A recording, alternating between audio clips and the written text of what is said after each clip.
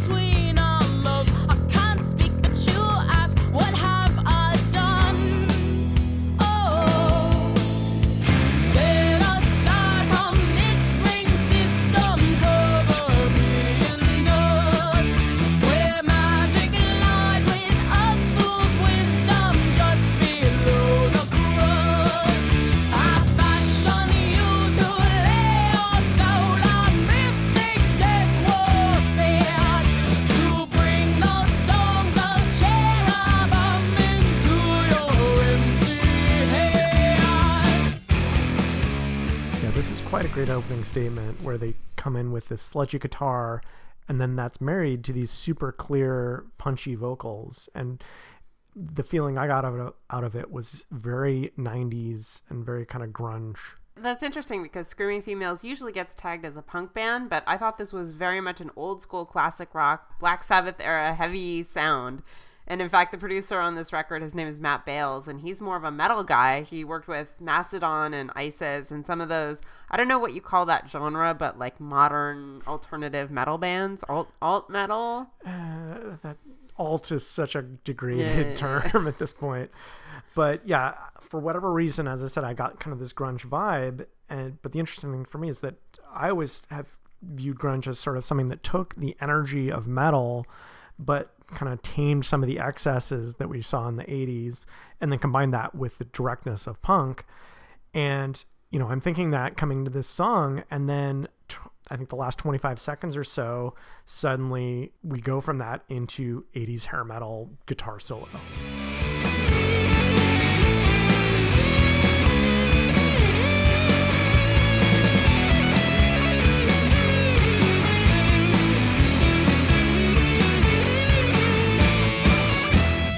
Yeah, so that is, to me, a very 80s hair metal sound, but also just really good. Like, that is some good guitar work. And I think it's great for the first track to provide such a feint where it's like, oh, it's going to be 90s grunge. Oh, no, wait, actually, it's metal. And it's just this sense of, you know, don't trust your expectations. We're going somewhere different from what you expect. Yeah, it's also kind of a good reminder right there in the first track that Marissa Paternoster, who's the vocalist and frontwoman of this band, is considered by a lot of people one of the most talented guitarists in her age group. She's only like maybe 30 and she just shreds.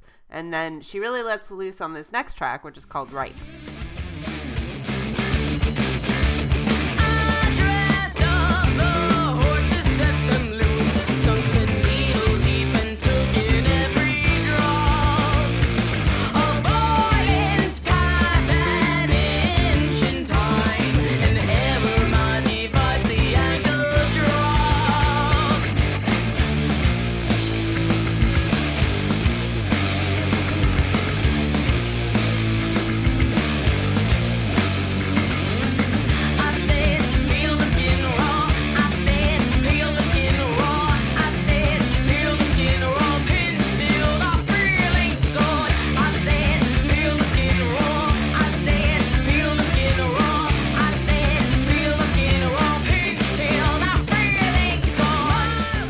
Was actually not aware of the producer, and I guess that means that I didn't do my homework. But hearing that, it's kind of interesting because whereas in that first song I really heard kind of 80s hair metal, this song is really founded on this super catchy guitar riff that to me screamed 21st century metal. Like, it felt very contemporary and modern. And then I think pairing that with these vocals and on the first song that are super clear, really high up in the mix, super loud.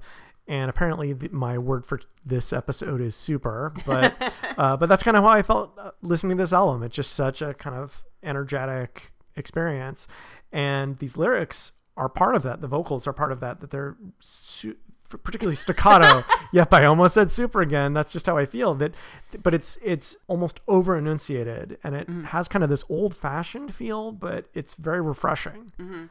Yeah, it's an interesting change from their last album, which was produced by Steve Albini. And that one, as is his kind of style, tried to capture more of their live sound and was not as crisp. There were a lot of squeaks and it felt very kind of organic, whereas the production on this album is just very clean and very slick. Yes, that it's very aggressive, but it also sounds bright. Mm-hmm. And I think it's nice to have that contrast of that brightness with these lyrics that are, especially in this song, I think pretty dang dark. Although I think one of the odd things about this song for me is that it has two dominant metaphors that don't really fit together.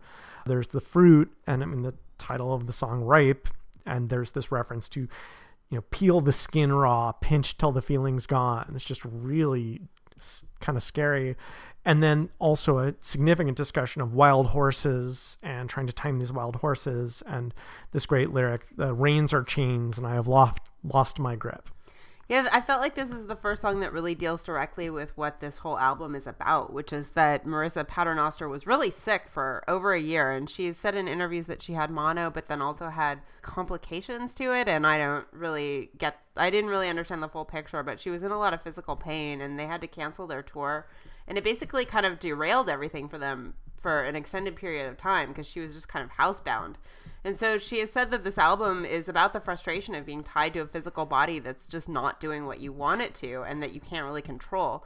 And so there's a lot of imagery throughout this album about the body that's very visceral and also very angry. Certainly these first two tracks, very, very angry.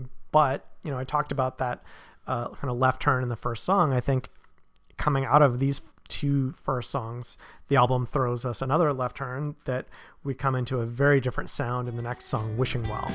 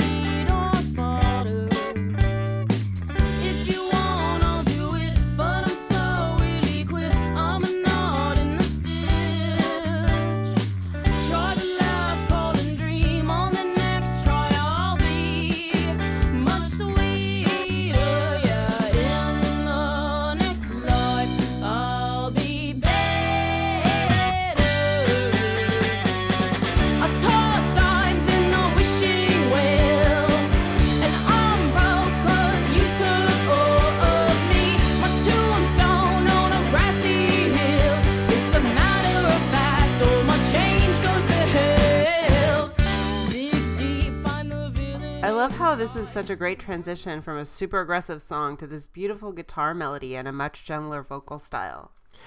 Yeah, it's gentler, and I think one of the things that's for me interesting is that it's almost like a jazzy sound, and then the vocals are still really strong, but something we didn't hear on the first two tracks, but I think becomes increasingly prominent over the course of the album, is this vibrato on Marissa Paternoster's voice that just shows that she can sing really strongly without it and with it, and she just has that degree of control over her voice as an instrument.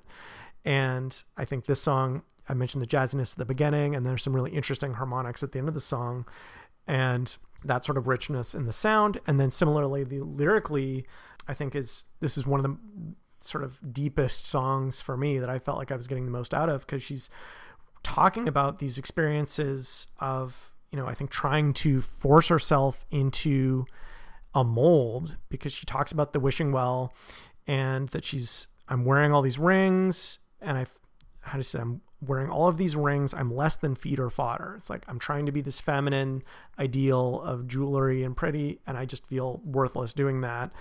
And all of this idea of just tell me what you want me to do and I'll do it. And I'll just let me try again and I'll be sweeter. and that the sense of it being this wishing well, where it's like she's just wishing for the best and throwing coins in, and sort of each coin is this new relationship where it's like, well, I'll try again, and now she's broke. It's like she keeps trying and it just never works, and it's really pretty and really sad. You mentioned that she had so much control over her voice, and one of the things that I think is amazing too is that she's doing that while she's like kicking ass on the guitar, and I can't even sing like basic like remember lyrics while I'm playing rhythm guitar barely, so that's very impressive to me. So let's move on to the next track, which is called Burning Car. I twist my neck in the tight noose while the night grows wide and dark. Squeeze through the tube and don't move. Your swollen mind and heavy heart. Load me with lead 1,000,000 degrees. I'm hot, a burning car. With each flower I plant the dreams in my dry mind. There are ways to fix a broken sound with my head in the sky, my ear to the ground. Ways to fix a broken sound with my head in the sky, my ear to the ground.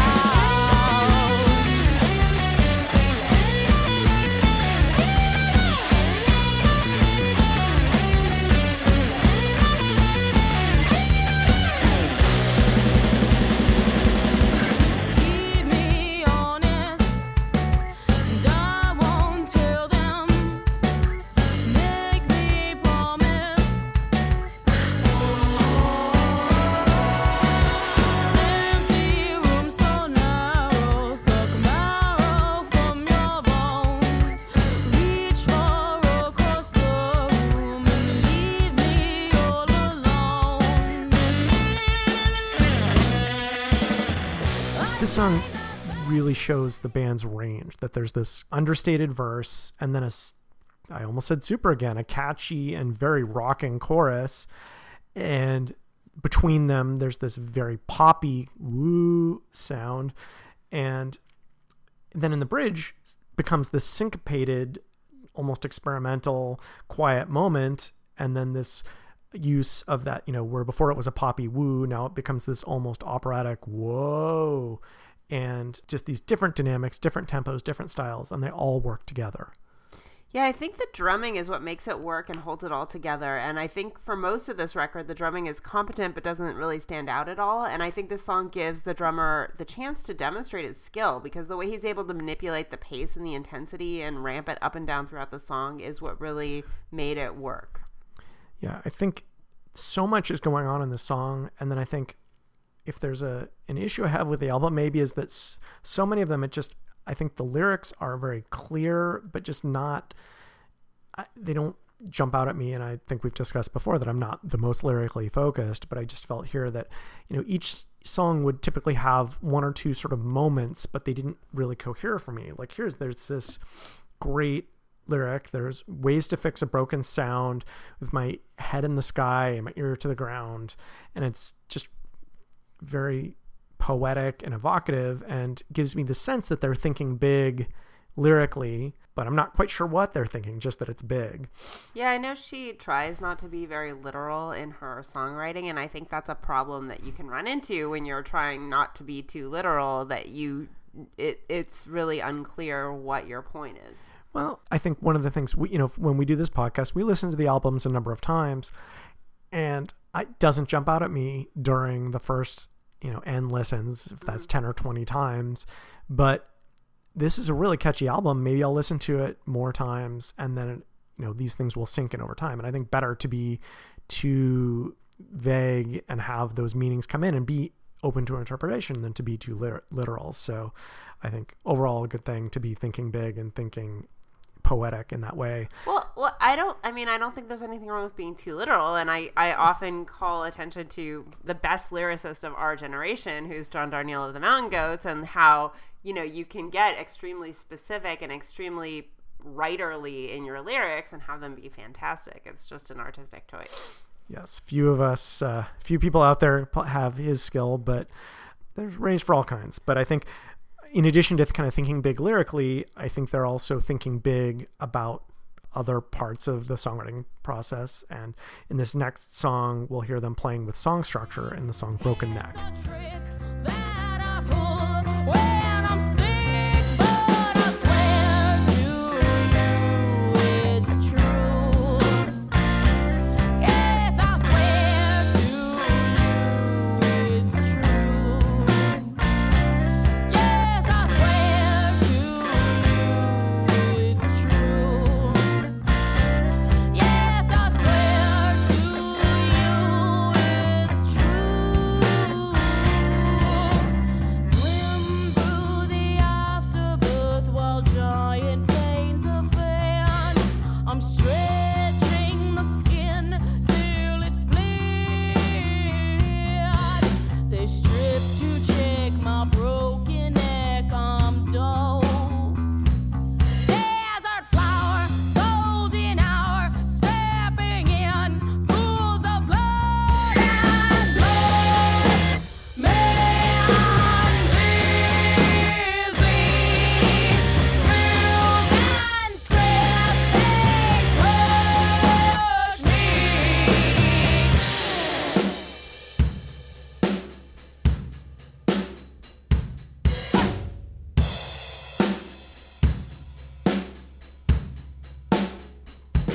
Put your hand on my chest, hold your breath, broken neck, but I swear to you it's true.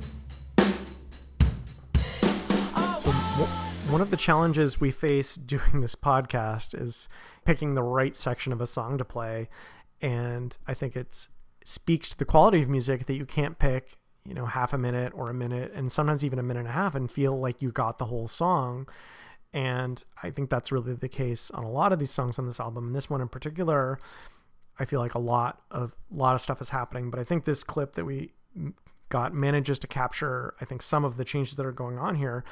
And I think structurally, most songs, verse, chorus, and the chorus is really where you kind of anchor the song. That's catchy, and it is where it stays the same. The lyrics stay the same. Musically, it stays the same. And I think here, structurally, where the choruses should be, and I think of them as choruses, each time it's completely different. And I think what we heard at the beginning there was a little bit of a almost jazzy chorus coming into the verse. And then the next chorus, super rocking, and I said it's super again because that's my word for this album, and then just drums. And that there's, over the course of this song, you have these verses that become more and more quiet and more restrained. The energy is just kind of draining out of them. And then as we go, the choruses are becoming more and more energetic, each time totally different, including, as I mentioned, that jazzy section. Those are not rock chords, and they somehow work, but that transition and that motion over the course of the song, I think, is kind of interesting. They're trying different ideas with song structure. Yeah, I think this is one of those tracks where you can tell that this album is the first one where they really sat down and figured out things like song structure and melody and planned things in advance more, rather than just getting together and jamming and letting the songs come together that way. And I think the result is that these song structures are more interesting and more sophisticated, which is nice to see. The next song, which is the title track, also has a structure that's pretty interesting and creative. And there are a number of different parts here working together. So let's hear that.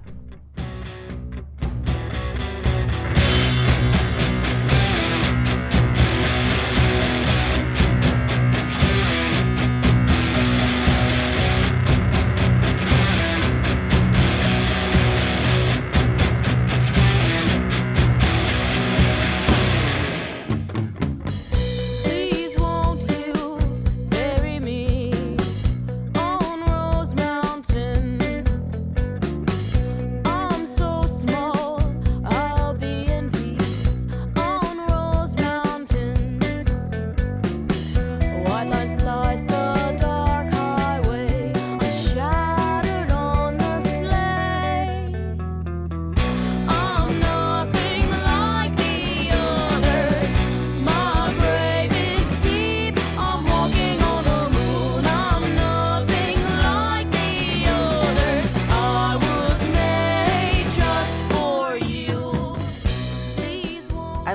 starts out with this very ominous, very metal sounding intro for about the first minute, and then it completely breaks down into this really pretty, almost jazzy melody.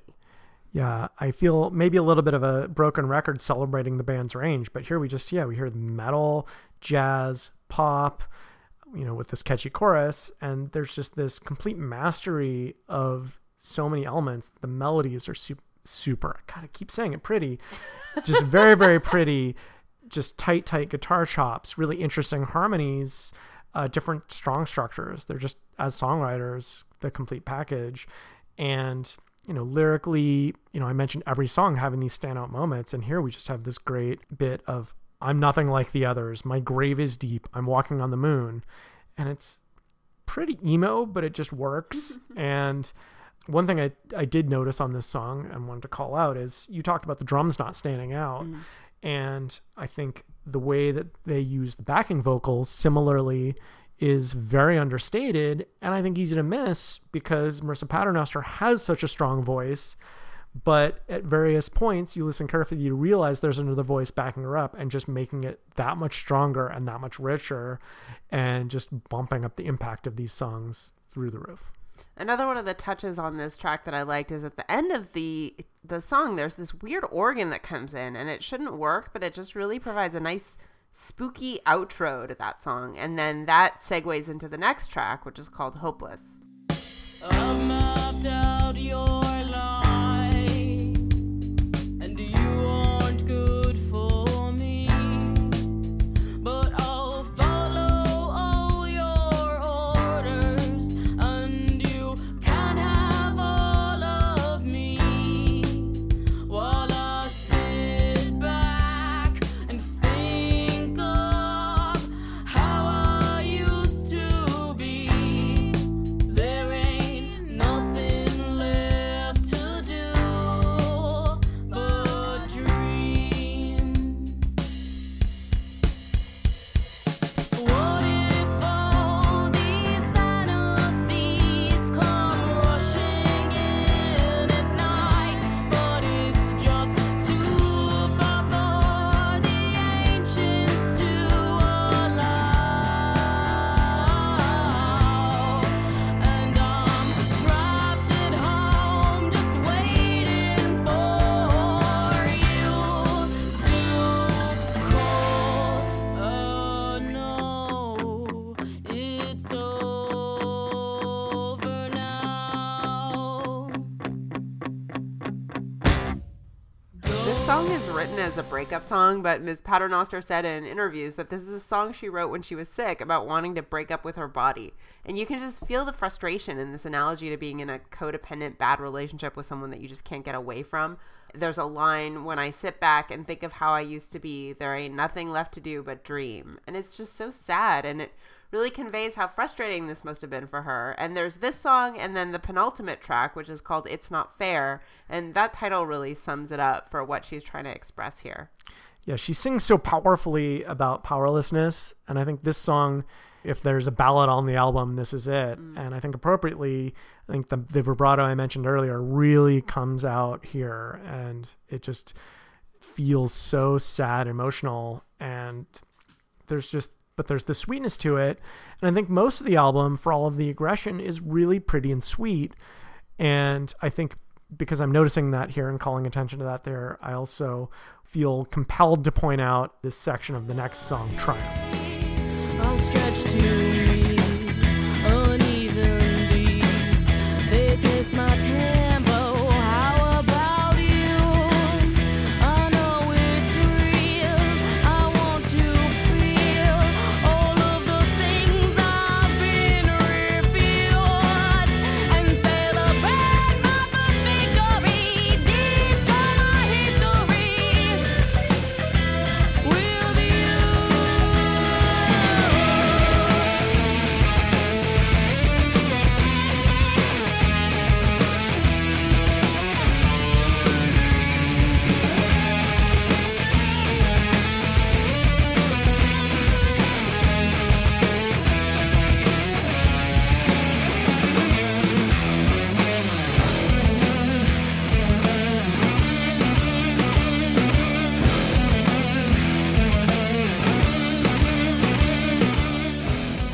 song is also a showcase for the bassist. You know, we talked about the drummer being subtle and the backing vocals being subtle. I think the bassist, not flashy at all, but in this song is up front and is able to carry the song.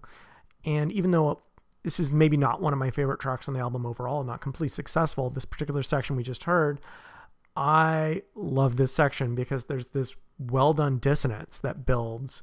And I think it could have been a muddy mess.